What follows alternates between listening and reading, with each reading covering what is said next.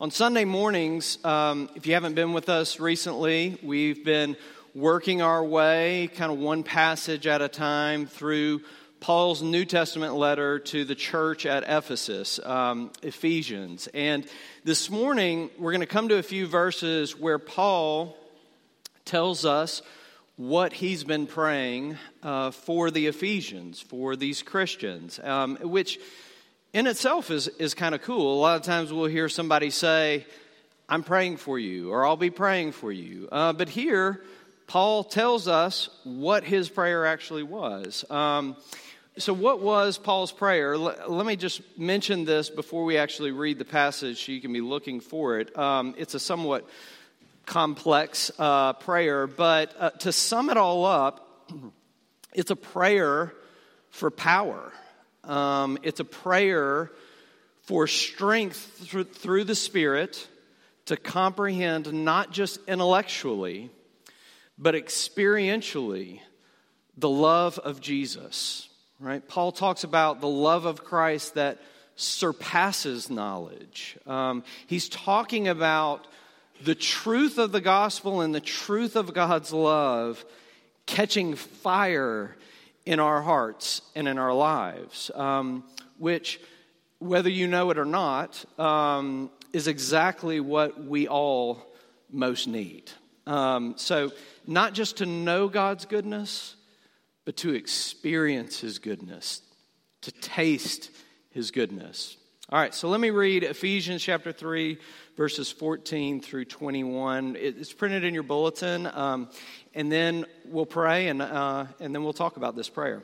All right, let's listen to God's holy and inerrant word. For this reason I bow my knees before the Father, from whom every family in heaven and on earth is named, that according to the riches of His glory He may grant you to be strengthened with power through His Spirit in your inner being, so that Christ may dwell in your hearts through faith, that you, being rooted and grounded in love, may have strength to comprehend with all the saints what is the breadth and length and height and depth, and to know the love of Christ that surpasses knowledge, that you may be filled with all the fullness of God. Now to Him who is able to do far more abundantly than all that we ask or think, according to the power at work within us, to Him be glory in the church and in Christ Jesus throughout all generations, forever and ever. Amen. The grass withers and the flowers fade, but the word of our God stands forever. Let's go before Him now in prayer. Gracious Heavenly Father, we need this morning to hear your word. We need you to pour out your Spirit, because we want to be a people who don't just know about your love, but we want to be a people who know your love and experience your presence in our lives. And so, Father, we pray that you would come and be with us this morning. Come and show us your goodness. Come and give us a taste of your goodness. For it's in Jesus' name that we ask these things. Amen. Blaise Pascal, famous French philosopher, mathematician, scientist, theologian, author, did all kinds of things, still using his mathematics formulas and theorems that he came up with when he was just 16 years old. But in 1662, Pascal died at age 39. And after his death, someone found a piece of his journal that he had taken and sewn into the lining of his jacket. And it referenced an experience. It referenced a night in which he experienced the truth of the gospel and of the love of God really catching fire in his heart. And so let me read you some of that journal entry. Pascal wrote this: "The year of grace, 1654, Monday, 23rd of November. from about 10:30 at night until about midnight, fire. The God of Abraham, God of Isaac, God of Jacob, not of the philosophers and of the learned. Certitude, feeling, joy, peace. God of Jesus Christ, my God and your God, righteous Father, the world has not known you, but I have known you. Joy, tears of joy, eternally enjoy for a day's exercise on the earth. May I never forget your words. Amen. Now, listen, Pascal had become a believer several years before that experience. But that night, the truth caught fire in his life. And he had an experience, not just a knowledge, but an experience of God's love and presence in his life. You know, every scholar that looks at this prayer of Paul's in Ephesians chapter 3 pays attention to something very interesting in these verses. See, in verse 17, Paul prayed that Christ would dwell in their hearts. And then in verse 18 and 19, that they would know Christ's love. Now, the reason that's interesting is that Paul has been saying now for 2 chapters that they already have these things as Christians. They already have these things. Right? A Christian knows and believes in Christ's love through the cross. And to be a Christian is to be united to Jesus and to have Christ dwelling in your heart. So why excuse me, sorry, I got a little cough this morning. So why would Paul pray for something that he says they have and we have, if we're Christians, if we're believers, that we already have, that is? The answer is he's praying that they and we would experience and sense what we already have. That we would experience Jesus' dwelling presence.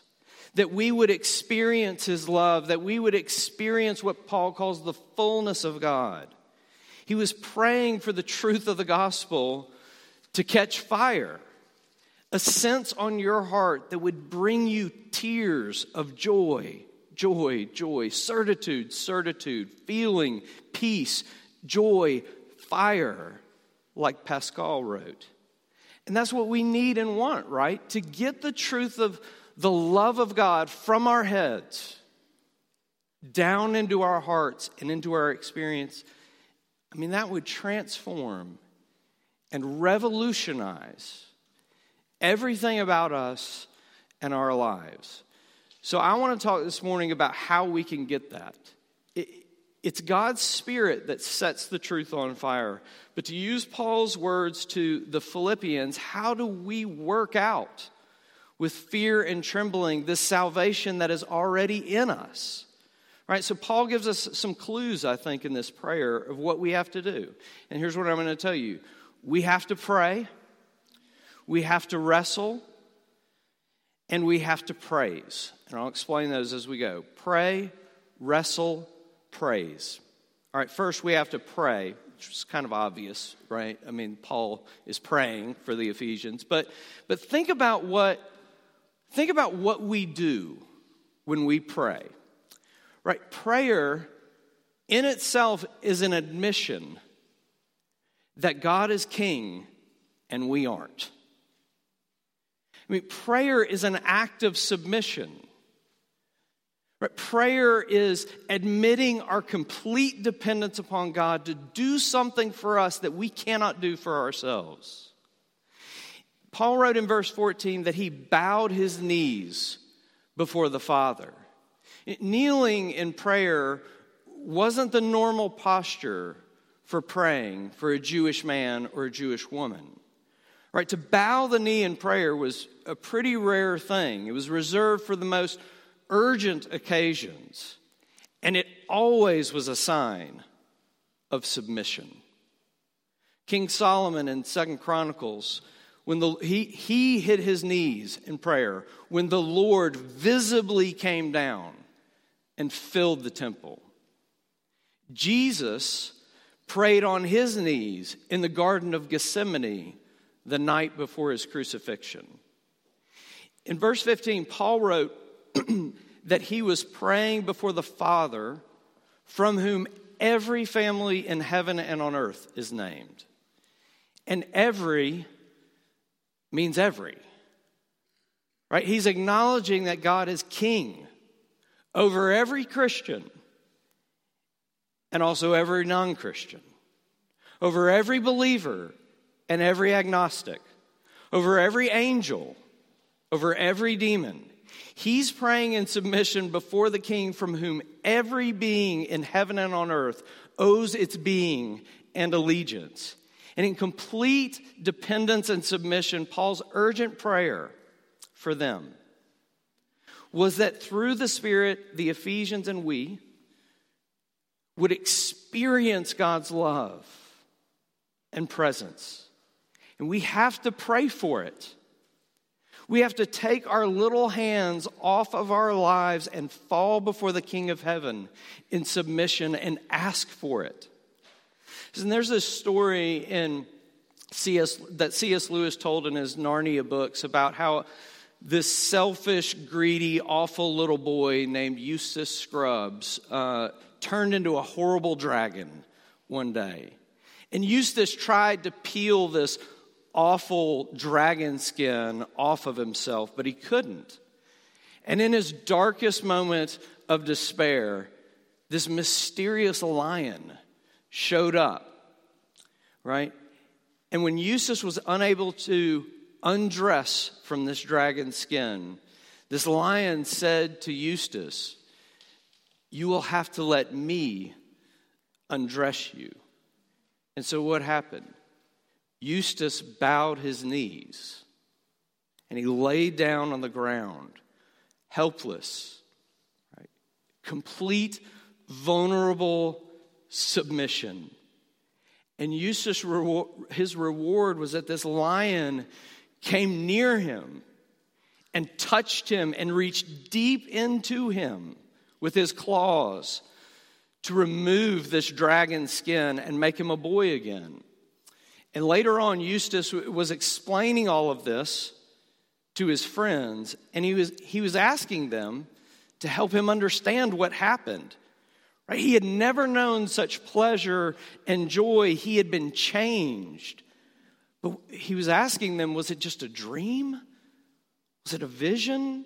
And it was Edmund who spoke up and said, "I think you've seen Aslan."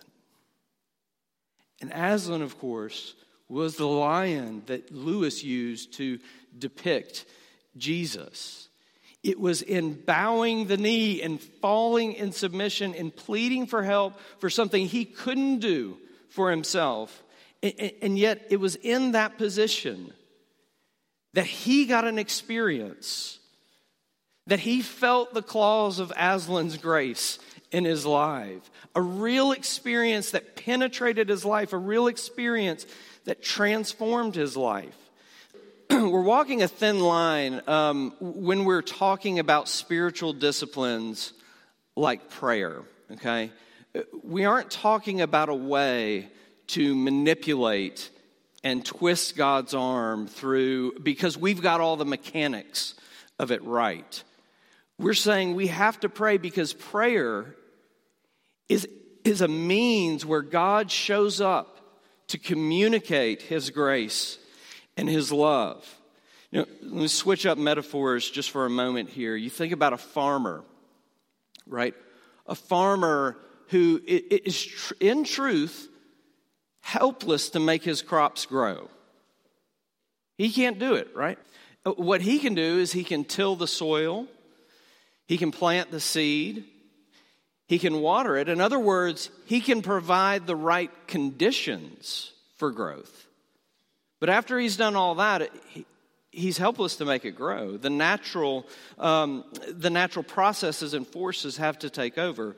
And praying in submission before the King that he would strengthen us so that we would experience Jesus' indwelling presence and love, that is tilling the soil and planting the seed and watering it. And we wait for God to meet us there. To meet us there in an experience of His love and grace. We wait. We keep on praying. We keep on returning to the means by which God communicates His love and His presence.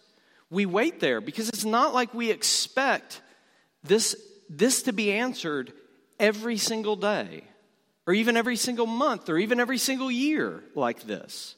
Pascal had been a Christian for 7 or 8 years before his night of fire. But we keep praying consistently and regularly for it.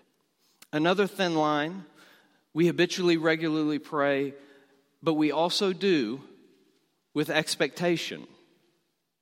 Right, verse 20, now to Him who is able to do far more abundantly than all that we ask or think. He is able and willing. We have to pray. We have to take our hands off of our lives and submit and wait for Him to meet us in His grace. All right, second, we have to wrestle. We have to wrestle the truth of God's love into our hearts. We have to wrestle the truth of God's love into our hearts. See, down in verse 18, Paul was coming to the main part of his prayer request, where he wrote that we may have strength to comprehend.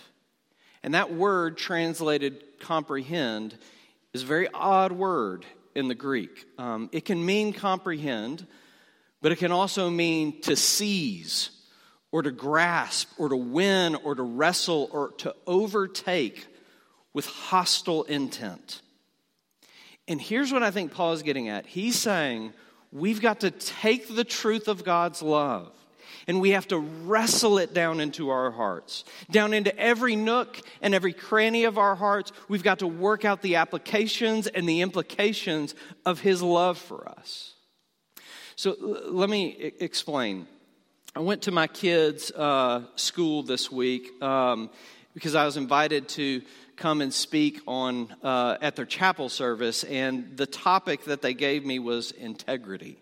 Okay, so I basically said, being a person of integrity is being a whole person, consistently the same person, no matter where you are or who you're with or what you're doing.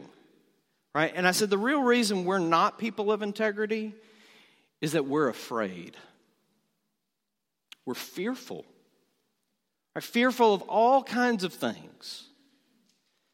We're afraid what someone might think about us, or what someone might do to us, or that we'll get in trouble, or if people actually saw the real me, they might be horrified, and they might not like me anymore. And the way those fears get conquered so that we can become the same person no matter who we're with or where we are or what we're doing is by knowing how much we are loved by God and delighted in by Him. And then your fears lose control over you. So I pulled up to the school and I'm sitting in the parking lot. I'm waiting for the chapel. And guess what? I started to get afraid. I'm nervous. I don't know what it is. I come here this morning at 9:30. I realized I forgot my shirt at home and my jacket at home. I obviously wasn't that nervous coming to speak to you, but a room full of middle schoolers. That's that's the stuff of nightmares, terrifying nightmares, right? I live with 2 of them, and they know I'm not cool. I don't need another 100 of them to know that I'm not cool, but not to mention what the teachers, I was thinking, would think of me. This is somewhat humiliating. But let me just tell you, these are 100% the real things I was thinking 10 minutes before this deal. Right? I was thinking some teacher is going to be thinking, we had that guy from the healing place, and he really connected with our kids. Why couldn't we just get that guy again? And I was thinking, somebody's going to think, oh, he's new to Baton Rouge, huh? What was South Baton Rouge thinking when they hired him? And then I thought, well, my kids, they're going to be so embarrassed after this.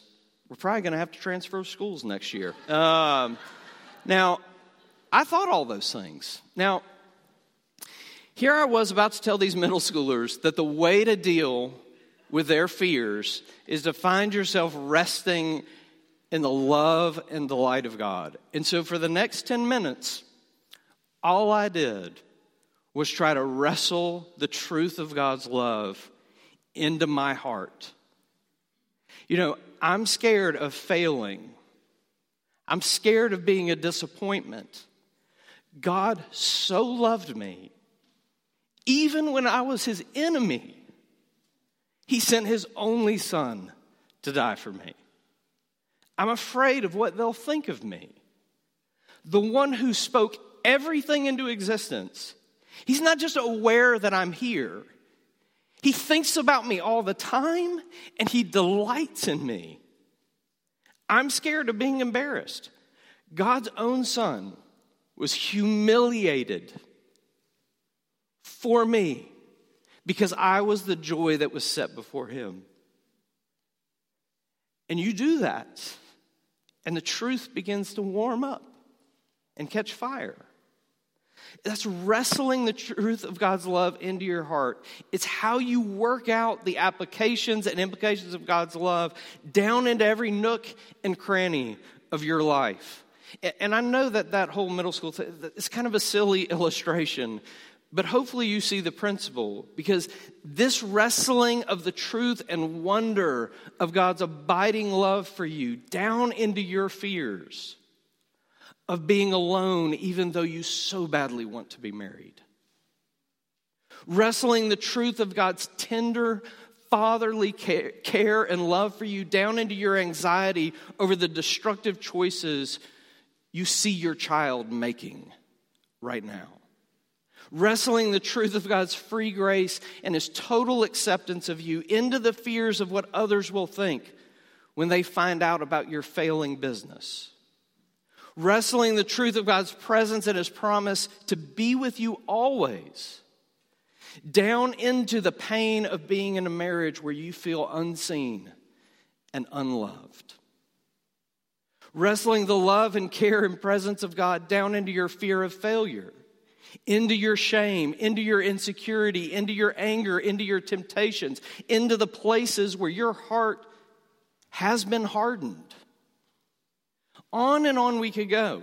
We have to learn and practice wrestling the truth of God's love into our hearts. And it's not easy. It's hard work. And it's work too hard for you to do on your own. Which is why Paul is praying for the strength of the Spirit, the same power and strength, by the way, that resurrected the Lord Jesus from the grave. Pray that he give you that strength to wrestle the amazing truth of God's love for you down into every corner of your life, because it's in the doing of that and in the practice of that that truth can catch fire. And let me ask you a question here. Why do you think Blaise Pascal sewed that piece of his journal into the lining of his jacket? I mean, he kept it with him constantly for 8 years until his death. I think it's because Pascal knew that there would be times when he would be inconstant. There would be times that he would waver. There would be times when he would be prone to walk away from God. But he wanted a reminder with him that God was always afire. And that God was always constant. And that God would never waver towards him. And that God would never, ever walk away from him. How did Pascal end that journal entry? May I never forget your words. Amen. He knew he would have to wrestle God's word into his heart. Listen, we sang this morning, I wrote down the lyrics. Soul, then know thy full salvation. Rise o'er sin and fear and care. What is the author of that hymn doing? Who's he talking to? He's talking to himself, just like the psalmist did so many times. Bless the Lord, O my soul, and forget not all his benefits. Wrestling is learning how to talk to your own soul. Think, the song said, think what spirit dwells within thee. Think what Father's smiles are thine. Think that Jesus died to win thee. Wrestle it down into your heart. So 2 quick things and then on to the last point. 1, you have to wrestle the truth of God's love into your heart with other people. Verse 18, that we may have strength to comprehend with all the saints. You cannot do this alone. And church is not a spectator sport. To come here and just sit on the sidelines and never be involved in relationships. We all need people in our lives. Deep relationships where the truth can be spoken in love. Friends who are believing in God's love for us when we are finding it too hard to believe ourselves. You need community. You need friendships that will help you wrestle the truth of God's love into your heart. And 2, you need to wrestle the truth of the love of Christ into your heart. The love of Christ into your heart. The breadth and length and height and depth of God's love, verse 18, that sounds very spiritual, very religious, I know. And that's why immediately Paul speaks of knowing the love of Christ in verse 19, the very next phrase. You and I need to see God's love, not abstractly, but in a true and real story, in the story of the gospel of Jesus. So, just real quick, we'll do this. How wide is the love of Jesus? Ephesians chapter 1, he loved you when you were dead. Ephesians chapter 2, rather. He loved you when you were dead in your trespasses and sins. It doesn't matter who you are or what you've done or where you've been. His love is wide enough for you. His arms were stretched out wide for you to die for you and to welcome all who would come, no matter who they are. How long is the love of Jesus? Ephesians 1, he has loved you before the foundation of the world. How high is the love of Jesus? Ephesians chapter 2, he has raised us up with Jesus and seated us in the heavenly places. How deep is the love of Jesus? Ephesians 1, in Jesus we have redemption through his blood, the forgiveness of our trespasses, according to his glorious grace. And there is no bottom to the riches of his glorious grace. And what if this became your habit? Day by day, minute by minute, hour by hour, in all the circumstances of your life, wrestling the truth of God's love like that into your heart in real concrete ways. You know, you've seen those survivalist TV shows, the guys that go out there in the wilderness or the jungle or whatever, and I always love watching for that moment. How are they going to make a fire without matches? And they get these sticks and they're rubbing these sticks together, right? Patiently, methodically, they rub those sticks together back and forth until enough friction produces this tiny little ember. And then they blow on that ember, on that coal, until it becomes a blaze of fire, right? That's what we've got to do, Paul is saying. Patiently and consistently wrestle God's love into our hearts, warming our hearts with God's love until it catches fire and comes ablaze. Wrestling God's truth into our hearts is just another discipline, like prayer. Tilling the soil, planting, watering, waiting for truth to catch fire. Okay, finally and briefly here, you have to praise. It's very characteristic for Paul that he would end his prayer with a doxology, verses 20 and 21, is it? Yeah, 20 and 21. If you've read many of Paul's letters, this is pretty familiar type of language. But I think it's not just Pauline. It is biblical through and through. Because in the Bible's view, this is what you were made to do. Right? And there's no experience of God's love apart from doing and being what God made you to do and be, which is to glorify and enjoy God, which is to delight in him even as we are experiencing his delight in us. And every experience of his love and every experience of his grace, it leads to more praise and leads to us leaning more and more into our full humanity, into our full humanness. In verse 20, Paul says, you and I can't even begin to think or imagine what God can do in our lives according to his power at work within us. So Paul leads us to praise to God be the glory in the church and in Christ Jesus throughout all generations, forever and ever. Amen. It's in worshiping him. It's in praising him, in being and doing what we're made to be and do, that God often meets us and gives us an experience and a sense of his love for us.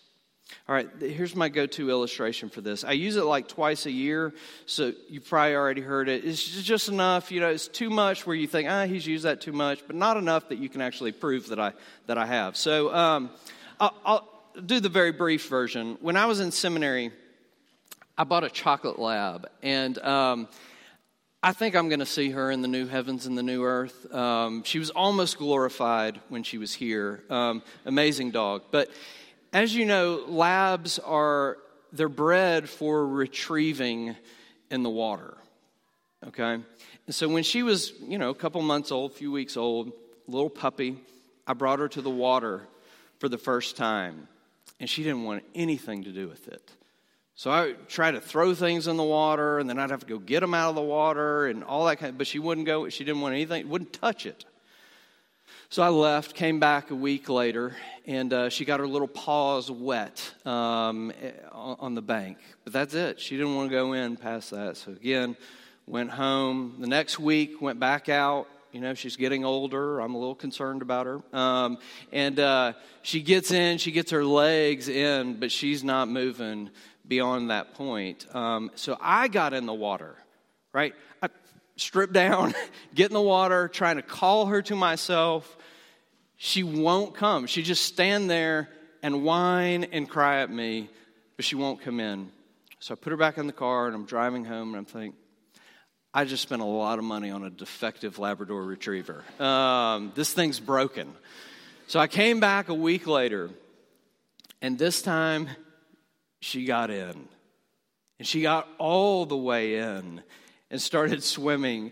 And to see her discover what she was made to be and to do, it was a thing of beauty. I had to get back in the water again, but this time to get her out, because I couldn't get her out.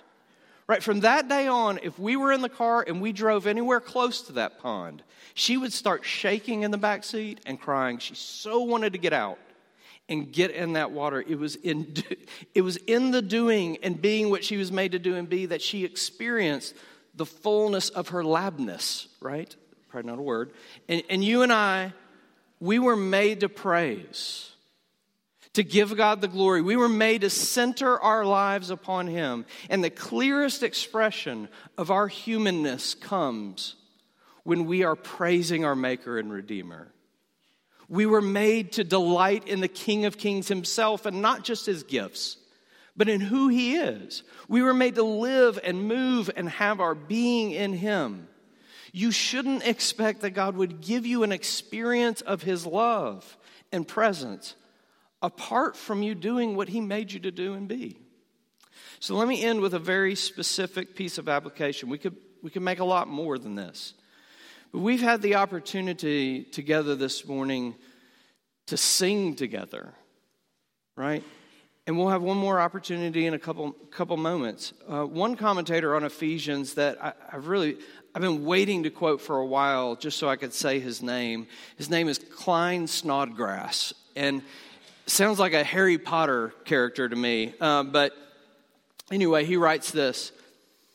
This is the reason why worship and praise are so crucial. They give opportunity for us to tell the truth about ourselves and God.